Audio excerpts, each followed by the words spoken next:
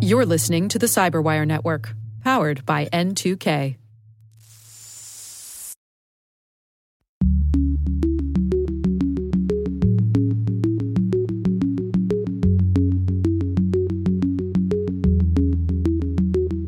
There needs to be sort of a high-profile case. Lawmakers themselves need to get trapped in one of these devices before they care.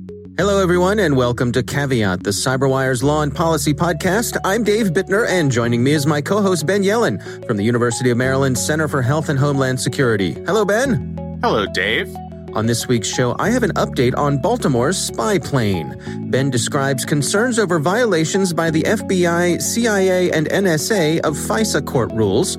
And later in the show, my conversation with Kim Zetter on her recent article in The Intercept titled, How Cops Can Secretly Track Your Phone.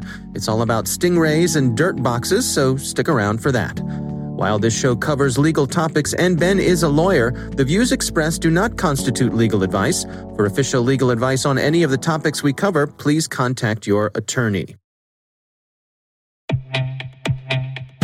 With over 8,000 threat hunters analyzing over 65 trillion signals daily, Microsoft works tirelessly with the federal government to keep our nation's data secure.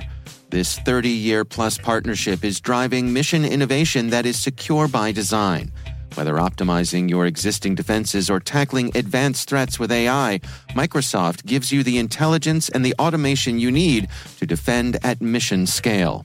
Let's work together to stay ahead of emerging threats and secure your mission anywhere. Learn more at aka.ms/fedcyber. That's aka.ms/fedcyber.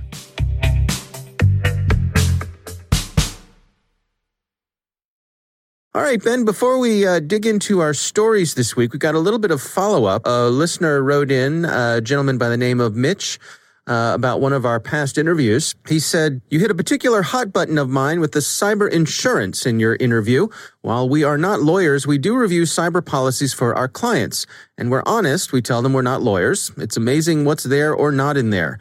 In most states, maybe all states, cyber policies are non-standard form policies, so every carrier does their own thing, and sometimes it even varies from product line to product line. He says, one challenge is that businesses use the same broker for every kind of insurance. It's easier for them. I tell our clients to ask their broker one simple question, and if they don't get the right answer, then they need to move to a different broker. The question is, how many cyber risk policies, quantity, and dollars of coverage did you write last month, and the month before, and the month before? If that broker is making $59 in commission from the one cyber policy he wrote 3 months ago, he is the wrong broker. He says they have to write multiple policies every single month. If they do that, they will know whose policies have crap in it and which carriers don't pay. I think this is an interesting insight here from our listener. I think, good advice all around. If you're, getting a new roof on your house, you don't want to hire the guy who builds decks, right? Yeah. I thought it was really great insight and just a good window inside that world. And I really appreciate Mitch writing into us. And yeah, I think this is something that's going to evolve in the insurance industry as the years go forward here. Just because, insurance is about evaluating risk. And because of all of these high-profile cybersecurity incidents, when you have Equifax, when you have OPM, when you have ransomware attacks, people are going to start to recognize that risk more and more and start to understand that they need specialists who really understand both the legal issues and the technological issues.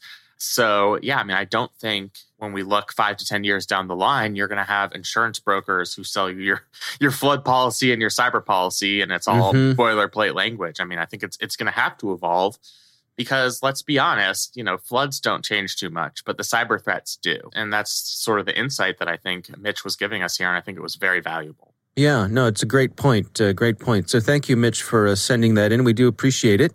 All right, Ben, let's move on to our stories. Why don't you kick things off for us this week? So my story comes from the Twitter feed, my main news source, of Elizabeth Goitein, or Goitein. She's the co-director of the Liberty and National Security Program at the Brennan Center for Justice, one of my go-to sources for all things national security and electronic surveillance related. And she talked about a just-released opinion from the FISA court. It was redacted by the Office of the Director of National Intelligence, ODNI.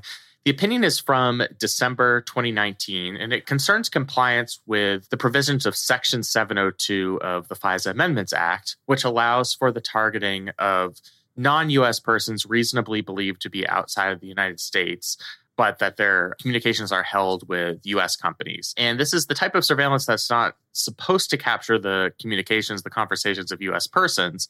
But as we'll see from this Twitter thread and the story, that is not always the case. So this is a program that has to be reauthorized every single year by the FISA court. These opinions are secret when they come out. They're not publicly released. According to a bunch of different statutes, the ODNI is supposed to release them if they have novel interpretations of the law. And I think that's why they released the opinion here. What we found out is that the NSA, the FBI, and the CIA have committed all sorts of violations of the letter of this statute. Nevertheless, the FISA court, in its opinion in December 2019, allowed the program to continue, basically saying, yeah, you've made some mistakes here, but you know what? We're willing to trust you. And we authorize this program going forward. Before I get into the nitty gritty, I think the context here is important because we just had this very high profile public story about the Michael Horowitz, the IG report about surveillance on Carter Page of the Donald J. Trump presidential campaign, where we found out that some of the material that went into that application had been falsified, had been incomplete. The FBI had cut corners in putting together that application. So it seems certainly bizarre in this case that the FISA court, and in December 2019, this is actually coincidentally when that IG report came out, would not be more skeptical of what the government was telling them. So I think this is a story about the FISA court's leniency and its propensity to trust what our government agencies are doing, even when the government agencies themselves admit that they're violating federal statutes and internal policies. What options does the FISA court have here? Is it an all or nothing type of thing? It's not. What the FISA court has done in the past when they reject these types of broad policy applications is to force the government to go back to the drawing board, to say, your minimization procedures are not rigorous enough. You're capturing too many U.S. persons' communications. Therefore, you need to revise your application for surveillance. We're not going to approve it until you submit those revisions. And that's happened many times in the past. Now, we as the public don't know about it until several years later when these opinions are released. But, in our last episode, we talked about the Call Detail Records program. That's a program where there were a lot of compliance problems. And the FISA court told the FBI and the NSA that unless they make policy changes and document those changes in future applications, we're not going to improve the program. And so it does end up forcing those agencies to make policy improvements. And that's what's kind of mystifying about what happened here. Obviously, Section 702 searches are a valuable counterintelligence tool. I think anybody who's in the intelligence community would agree to that. So we're talking about a program that's very important. But, in the context of what we've learned about the surveillance application process, I think it just is surprising and disturbing that the court was so deferential here. Do we have any sense of the degree to which these violations were serious? Were they, was it a blatant disregard or an accidental overreach? Any indications there? I don't want to characterize whether it was accidental or purposeful because sometimes it's hard to know. But the violations themselves were very significant. They referenced a previous FISA court opinion, which found that the FBI in a large number of cases violated a key tenet of the law as it was renewed in early 2018. That U.S. person queries of the database of 702 communications have to be reasonably likely to return foreign intelligence information or evidence of a crime. So that's a large number of inquiries where that rule was basically simply ignored. There was one case where the FBI ran 16,000 U.S. persons queries for a reason that has been redacted in the case. And an internal audit found that only 7 of those queries were justified, 7 out of 16,000. I'm not a math wizard, but I think that's a pretty small fraction. I'm with you. Yeah. The other thing that was uncovered in this decision is when Congress amended the law in 2018, FBI agents are now required to get a court order before accessing U.S. persons' communications in most cases. And the reason they need to do that is, or the only way they'd not need to obtain a warrant is if there was some sort of foreign intelligence purpose. And from what we understand from this opinion, that's also something that just was not being done. So we're not talking about minor technical violations where there was some technical problem in the minimization procedures and incidentally 100 communications were collected that were not supposed to be collected. These are large-scale problems.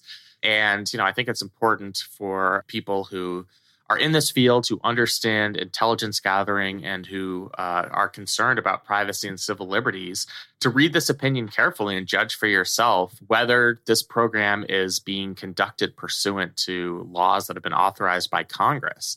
And I think it's pretty clear, in my opinion, that it's not. All right. Well, it's interesting for sure. And I suppose one we'll have to keep an eye on as it continues. I guess it's kind of frustrating that there's this built-in sort of lag because of the secretive nature of it that, as you say, it takes a long time for the information to be released to the public. Yeah, it's sort of like when you look at the stars. I hate to get all philosophical here. And what you're seeing is actually light that was emitted, 1 billion years ago or whatever. Right. That's sort of what we get with FISA cases. Like it largely reflects what was going on a year ago, 2 years ago. So, we don't have a lot of information on what's happened in the last 10 months in terms of whether the court's gentle scolding here has caused FISA to amend some of its procedures or the law enforcement agencies to amend some of their procedures. And we're not going to know probably for a long time. So, yeah, that lag is very frustrating. And I get it. These opinions, for very legitimate reasons, have to be secretive, especially if they reveal sources and methods. But it also means that there really isn't a level of democratic accountability. If you and I don't like how this is going, there's not a congressperson we can call to have this discontinued. And I think that's very frustrating. Yeah, for sure. All right, interesting stuff. My story this week comes from Baltimore Brew, a local publication here in our hometown of Baltimore. This is written by Lewis Krauss, and it's titled, "In Appeals Court, Baltimore's Surveillance Plane Suit Gets a Mixed Reaction." Now, Ben, we have covered this Baltimore surveillance plane many times. I would say it's an ongoing fascination of ours. Yes, it is. Yes. And this story covers how the ACLU filed suit, and this took place in a federal appeals court. The ACLU is claiming that this is an unconstitutional violation of privacy. But in this case, 2 of the 3 judges who were having the case made to them thought that it was fine. And I think it's really interesting to see their reaction to this. Now, a quick overview here. Baltimore law enforcement, they have a series of planes. I think it's 3 planes. They're like, little Cessna-type planes, your general aviation type aircraft.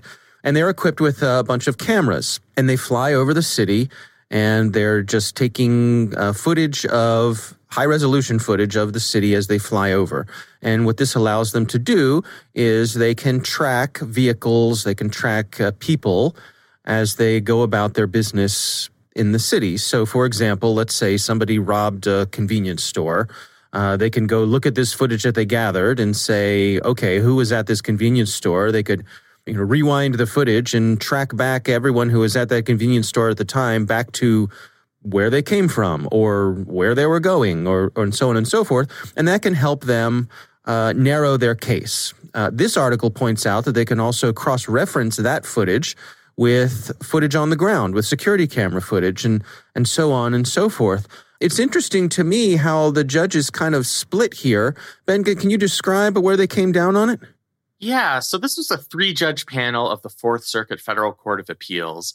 We have, not to make this a partisan thing, we have a couple of Republican appointee judges and 1 Democratic appointee. And it really comes down to the difference in how these judges see Fourth Amendment jurisprudence.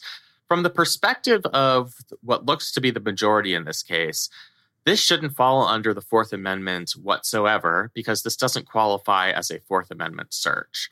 As we've talked about, the definition of a Fourth Amendment search is a violation of somebody's reasonable expectation of privacy. And what these judges are saying is these cameras aren't going into people's houses. They aren't going into, inside people's cars, inside people's stuff. or personal property.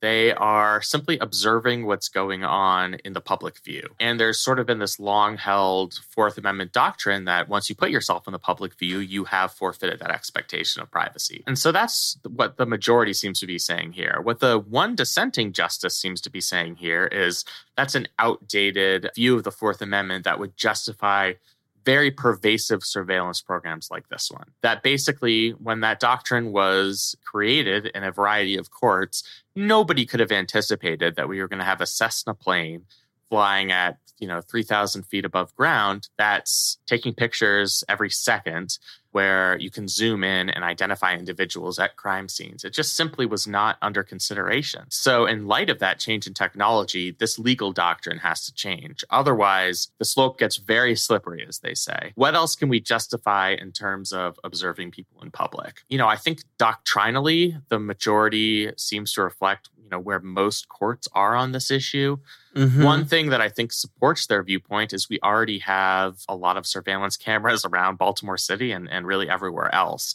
Just because they're not in airplanes doesn't mean that they're not surveillance cameras. And those cameras and the footage that they take have not been found to be Fourth Amendment searches requiring any sort of warrant. So this plane is merely a difference in scale and not necessarily a difference in method. Yeah, and that's one of the things that fascinates me here is that it seems like the core of this argument, or the disagreement here, is over the scope.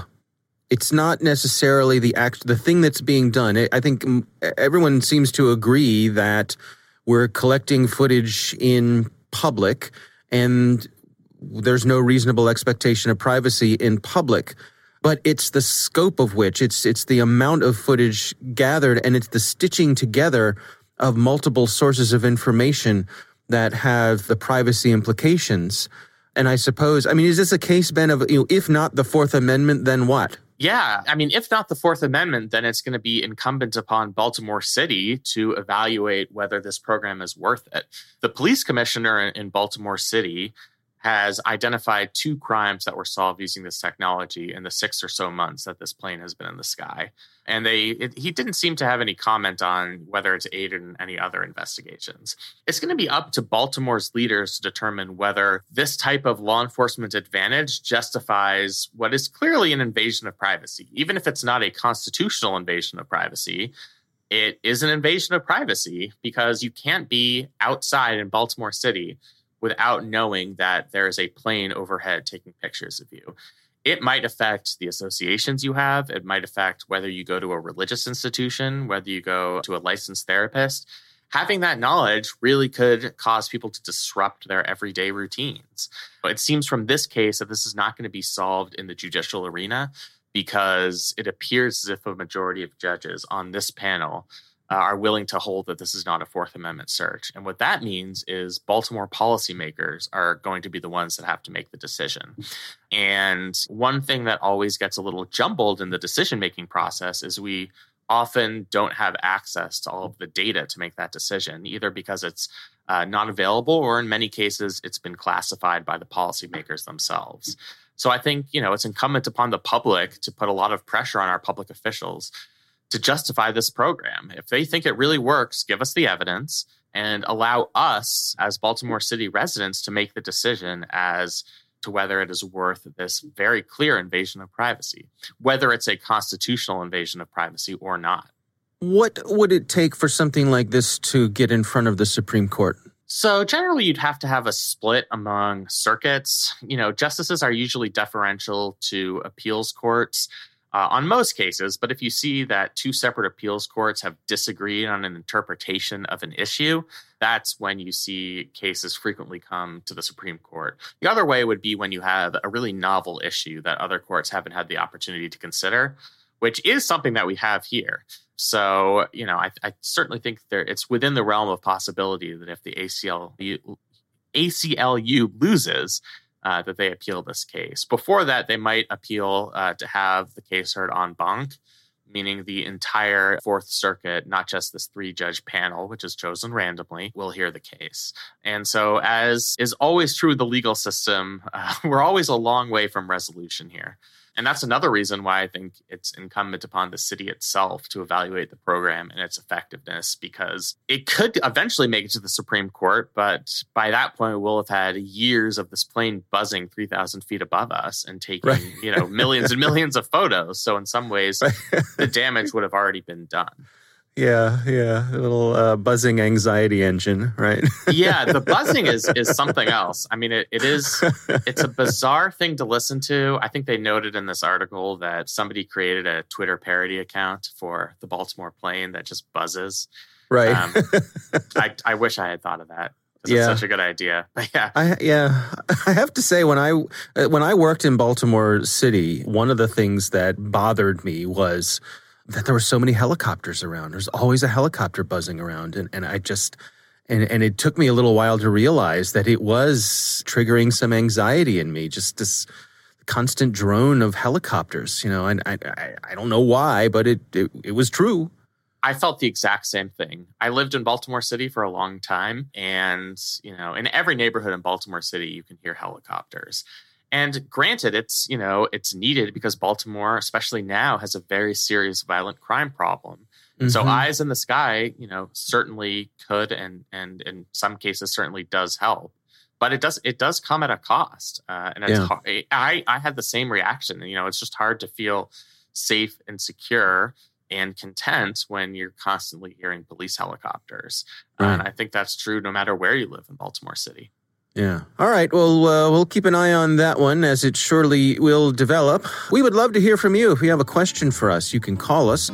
The number's 410-618-3720. You can call and leave a message. We may use it on the air. You can also write us at caveat@thecyberwire.com.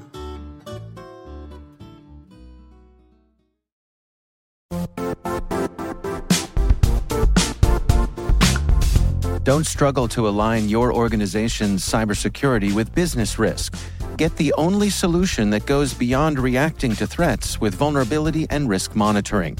You need the next evolution of MDR, and only Critical Start delivers it. Critical Start doesn't just monitor and respond to threats.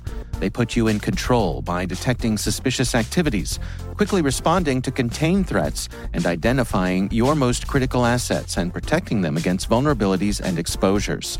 With continuous visibility, expert guidance, and measurable risk reduction, Critical Start has redefined what it means to manage cyber risk.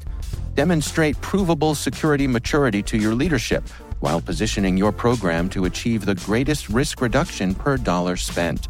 Stop fearing risk and start managing it with Critical Start. Visit criticalstart.com and request a demo today. That's criticalstart.com.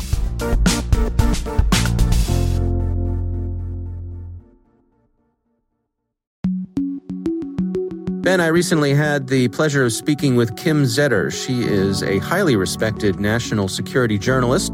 She's author of the book Countdown to Zero Day, and she recently published an article over on The Intercept. It was titled How Cops Can Secretly Track Your Phone. She really dug into stingrays and dirt boxes, and here's my conversation with Kim Zetter. What is some of your history with stingrays? When did they first sort of come to your awareness? They came to my awareness, I couldn't tell you exactly what year, but it was the Daniel Rigg-Maiden case that brought it to my attention initially. This was a guy who was being prosecuted for filing false tax returns and stealing people's identities. And he had been really curious about how they had found him because he used a false identity. He was using an air card. And he was using a false identity to register the air card for his Verizon account. And so even though they could track the signals, they didn't know who it was or get a real address. So that's what was intriguing to me because he took this on as sort of this legal challenge in the way that no one had before. And so he started to, he did all of this research and investigation and was really like training his lawyers on the topic who didn't understand the technology. And so he really challenged this in court, and it was really his pushback. I mean, like I can remember this one response to the government was something like 400 or 600 pages long. And he actually had to ask the judge for permission to file an extra long filing, and he got it. But he was just so knowledgeable on it that it was the first time that we had some kind of public discussion about how these systems work and, more importantly, how they were able to track him. So that's really what pulled me in. Let's just sort of go over exactly what the technology is that we're talking about here. When we're talking about stingrays, dirt boxes, they go by a number of names, but these are these cell tower simulators. What exactly are they up to? Yeah, so they various names like an IMSI catcher, cell site simulator. What they do is it's an electronic device that emits a signal or it broadcasts to cell phones in their vicinity that they are a cell tower and therefore the phone should ping them instead of a legitimate cell tower. And they do this by, in some cases, this is the way they used to work, was they would emit a stronger signal than the signal of the towers around them. And so the phones will just naturally search for the strongest signal cell tower to get the best connection. And so they would just sort of broadcast a stronger signal. Now they don't have to emit the signal. They can basically just announce, hey, I'm broadcasting at this level. And if it's a higher level than other towers, the phones will just naturally connect to those cell towers, the fake cell tower instead.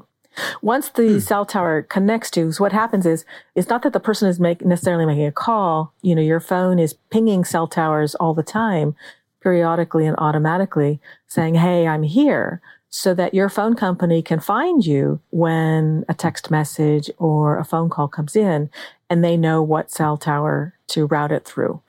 And so your phone is constantly communicating with these towers.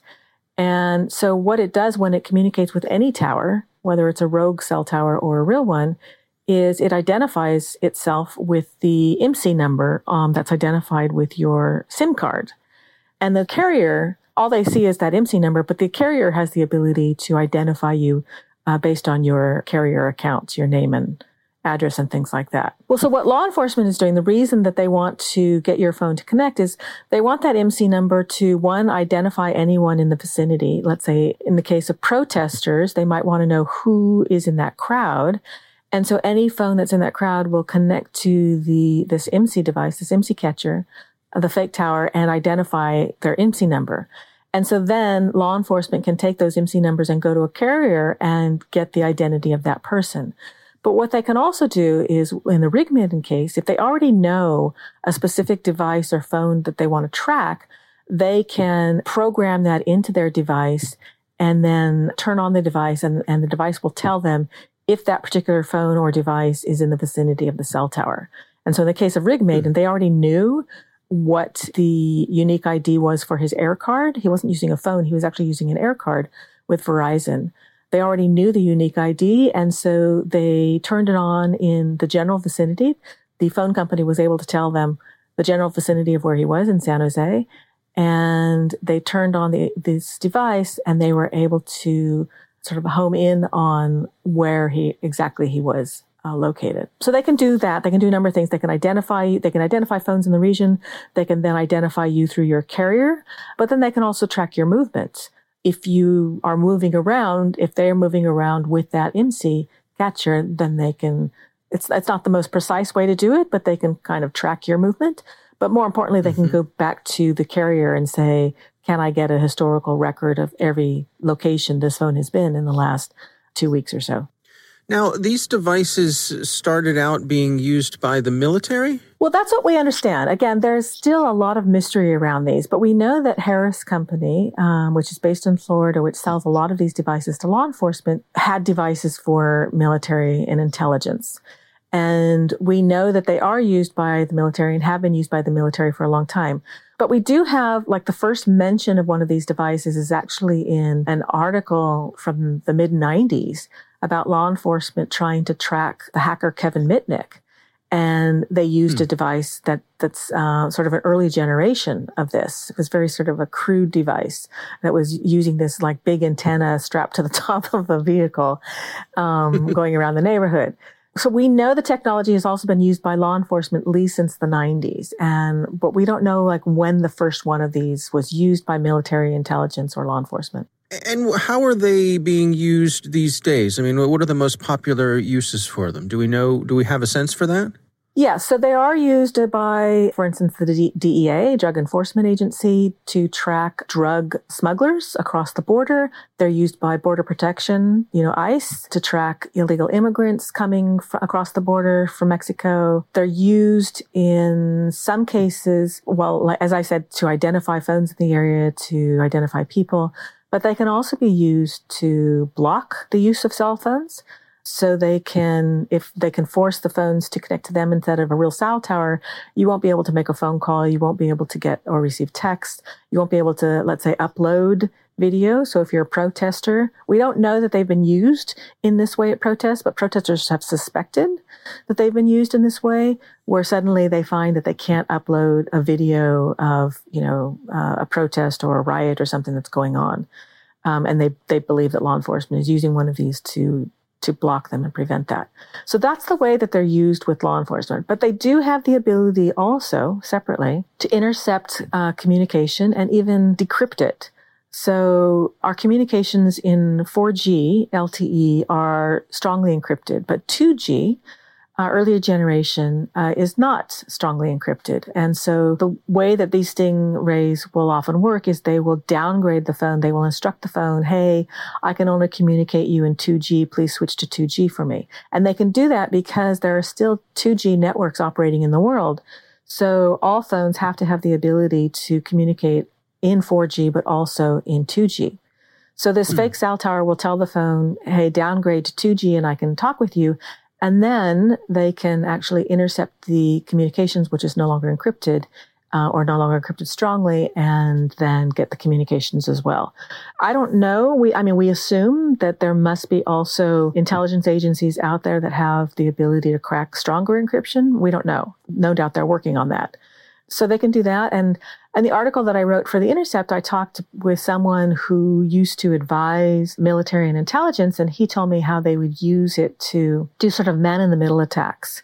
So that a phone would connect to them and they'd be in the middle of it, and then they would sort of forward on the connection to a real cell tower. So someone talking on the phone wouldn't even realize that their voice call is being intercepted by a middleman tower. And so during that interception, someone could listen in on the phone call, if it's not encrypted, intercept text messages. They could also spoof that phone and send other phones text messages as if they're coming from the phone that they're spoofing.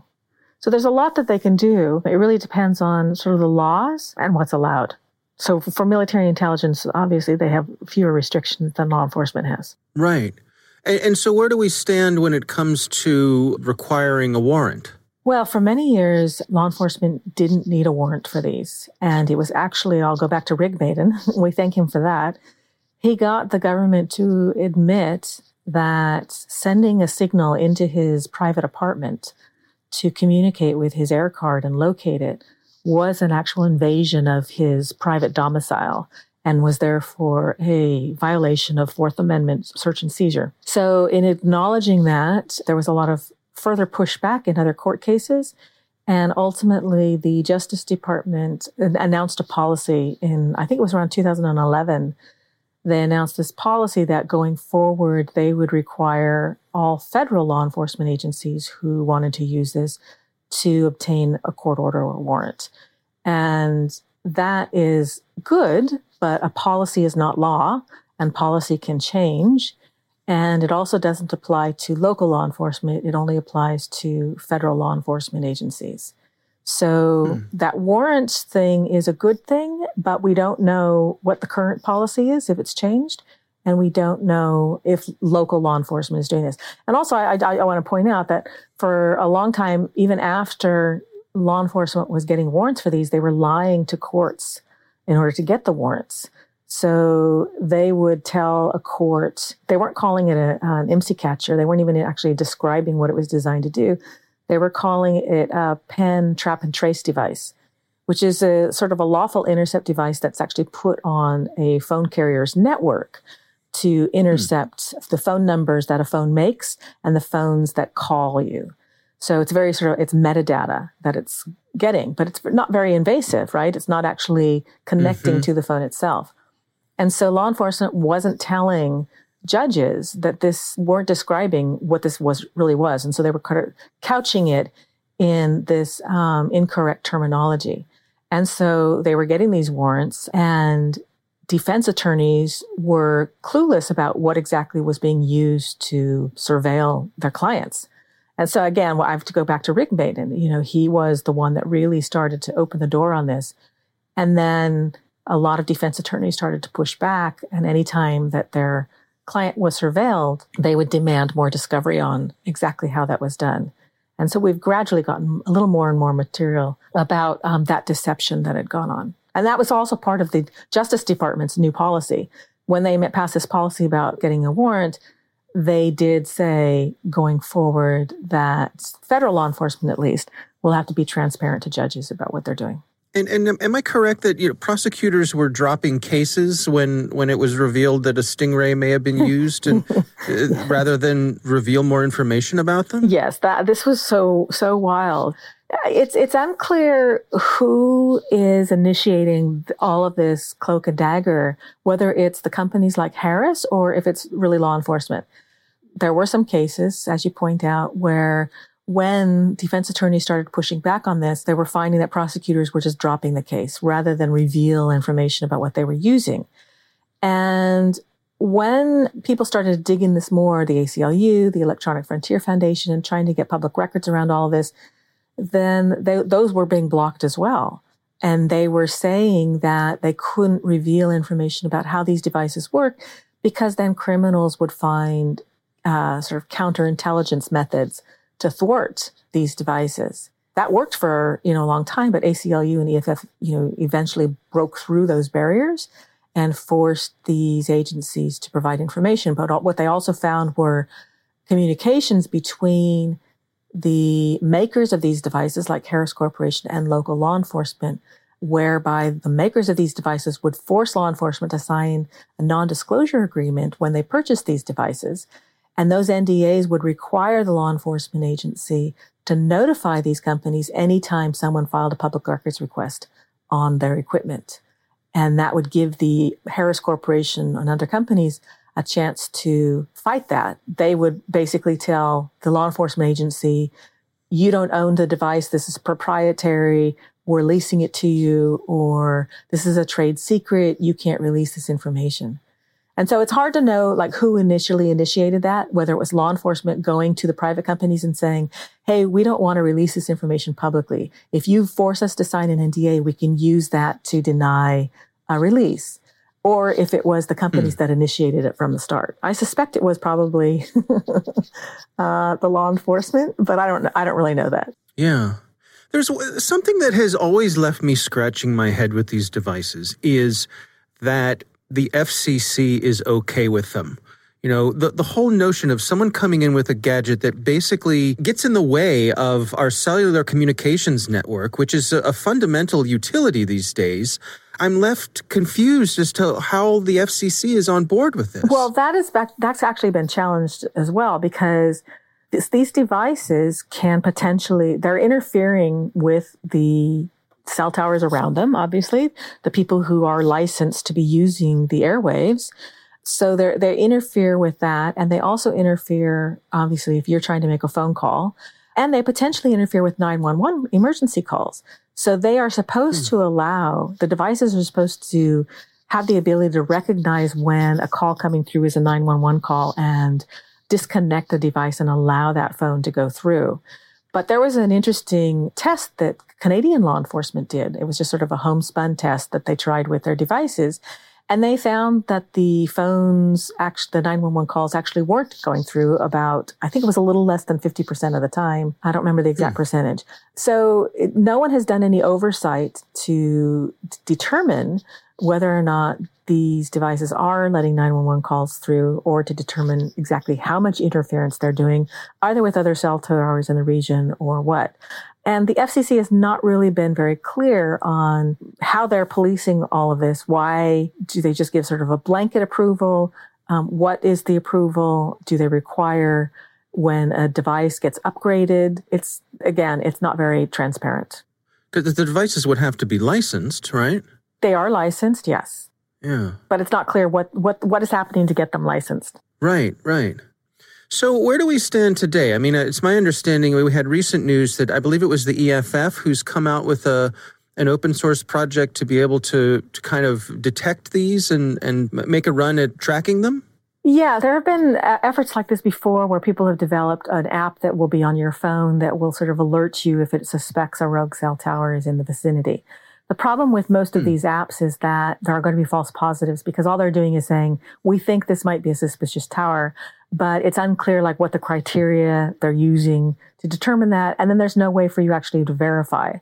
So they're kind of useless. And so EFF has come up with this system that they think is more robust that way, but there hasn't been any sort of proof of concept of it yet. So it's sort of at the beginning stages.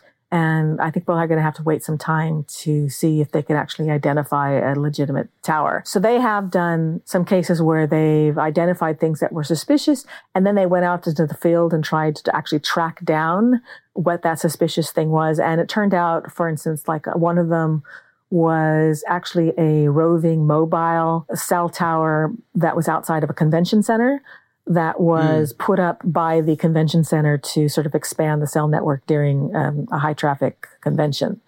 So it does these by sort of recognizing new cell towers that suddenly pop up and aren't recognized as legitimate ones. So a lot of those are going to be false positives. And so I think that people should be suspicious anytime, there was a story a few years ago about rogue cell towers in Washington, D.C. I have no doubt that there are rogue cell towers in Washington, D.C., but a company that is promoting its product with a news release saying we've discovered rogue cell towers in DC, but I can't actually point out them to you so that anyone can verify them, that should be suspicious. So we've never had any sort of, at least unclassified, report that has actually said, okay, this is where there was a rogue tower, and this is when it was operating, things like that. All we get are sort of suspicious rogue towers. And where do we stand in terms of the transition to 5G? Is that going to change the game any? With 4G and 5G, obviously it's changed the game in terms of encrypting the communications. So there's stronger encryption there. 4G was supposed to sort of resolve the IMSI catcher issue of tracking the IMSI number, because what it does is it'll use the IMSI number the very first time that a phone registers with a carrier. But then the carrier assigns it a unique identifier that is not the IMSI number. And so that's supposed to be more private. But what a researcher that I wrote about found out was that there's a loophole there, and that this rogue cell tower can actually tell the device, I forgot your unique number. Can you give me your IMSI number one more time? And it will then send the IMSI number and it can get that. And because that communication is not encrypted, the encryption doesn't kick in until after that handshake occurs, law enforcement can get that IMSI number in the clear. So 5G is supposed to do sort of the same thing, but again, it has the same loophole. So I don't want to, downplay 4G and 5G. The encryption is there for protecting communication, but it's not there for protecting the IMSI identifier. Is there anything happening on the policy front when it comes to this? Are there any legislators who are pushing back on the use? There was legislation introduced, I think it was 2012 was the last one, that was going to address a lot of this and require warrants, and it has never passed. So no, there have been occasional efforts to kind of revive it, and then it doesn't get enough baggage. So I think that obviously EFF and ACLU have lobbied for this for a long time, but it just hasn't had any traction. There needs to be sort of a high-profile case. Lawmakers themselves need to get trapped in one of these devices before they care. That's right. And also we need a Supreme Court case, which we haven't had. I mean, Rig Maiden's case, if he had taken it all the way, would have gone to the Supreme Court, and that would have given us pronouncement there, a Supreme Court pronouncement. But he took a plea deal, so it never made it that far. And so we've never had a Stingray case get up to the Supreme Court. All right, Ben, interesting stuff, huh?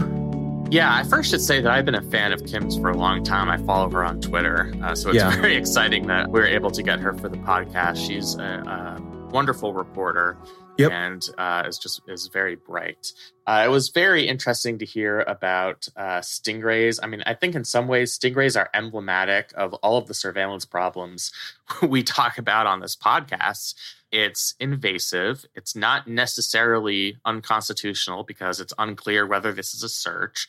Mm-hmm. And it's secretive. She talked about some of the non-disclosure agreements required by local police departments as it relates to these Stingray devices, meaning that the public really doesn't have an opportunity to engage in, how the surveillance is being done in their communities. So I almost think of Stingrays as kind of the perfect test case for understanding surveillance, where you have something that's mysterious, secretive. Most people don't understand how it works technically. The legal questions are sort of nebulous and not easily solved. And so I just think it's a fascinating window into our world here. Yeah. Just yesterday, I was having a conversation with a future guest on our show who happened to have spent time working with the FCC. And I asked him about, this question that I've asked many people, how in the world does the FCC approve a Stingray, right? And he made the point that the FCC does not approve a device like this because it is in the realm of the DOJ. And so when the FBI comes to the FCC and says, hey, we've got this device we want to use, basically the FCC is deferential to them because it's a national security issue, not a consumer device, not a commercial device, which is the things that really fall under the FCC's area of control. So that was an interesting insight, I thought, related to all the things that Kim was talking about here. A good insight for me to get, because that's something I've wondered about from the get-go. Yeah, and I think that's true for a lot of programs where you have the federal law enforcement agencies going to agencies that aren't well-versed in national security or domestic security issues, saying like, all right, well, we don't want to tread on your territory here. If you tell us that this is effective, we're not going to be the ones to be the obstacle because we don't want to be responsible for all of the crimes committed in a jurisdiction because Stingray devices were not approved. And so I think, there is that deferential attitude on the part of the FCC, meaning that's just one fewer guardrail for a program like this to exist. Yeah. Well, our thanks to Kim Zetter for joining us. As Ben mentioned, a real treat to have her on the show. Her Intercept article is titled How Cops Can Secretly Track Your Phone. And I'll also say, if you have not yet checked out her book, Countdown to Zero Day, please do so. It's a real page turner, definitely worth your time. A good read. I would suspect fans of this show will enjoy that book very, very much. So Absolutely. Check it out. Yeah. And again, thanks to Kim for taking the time for us.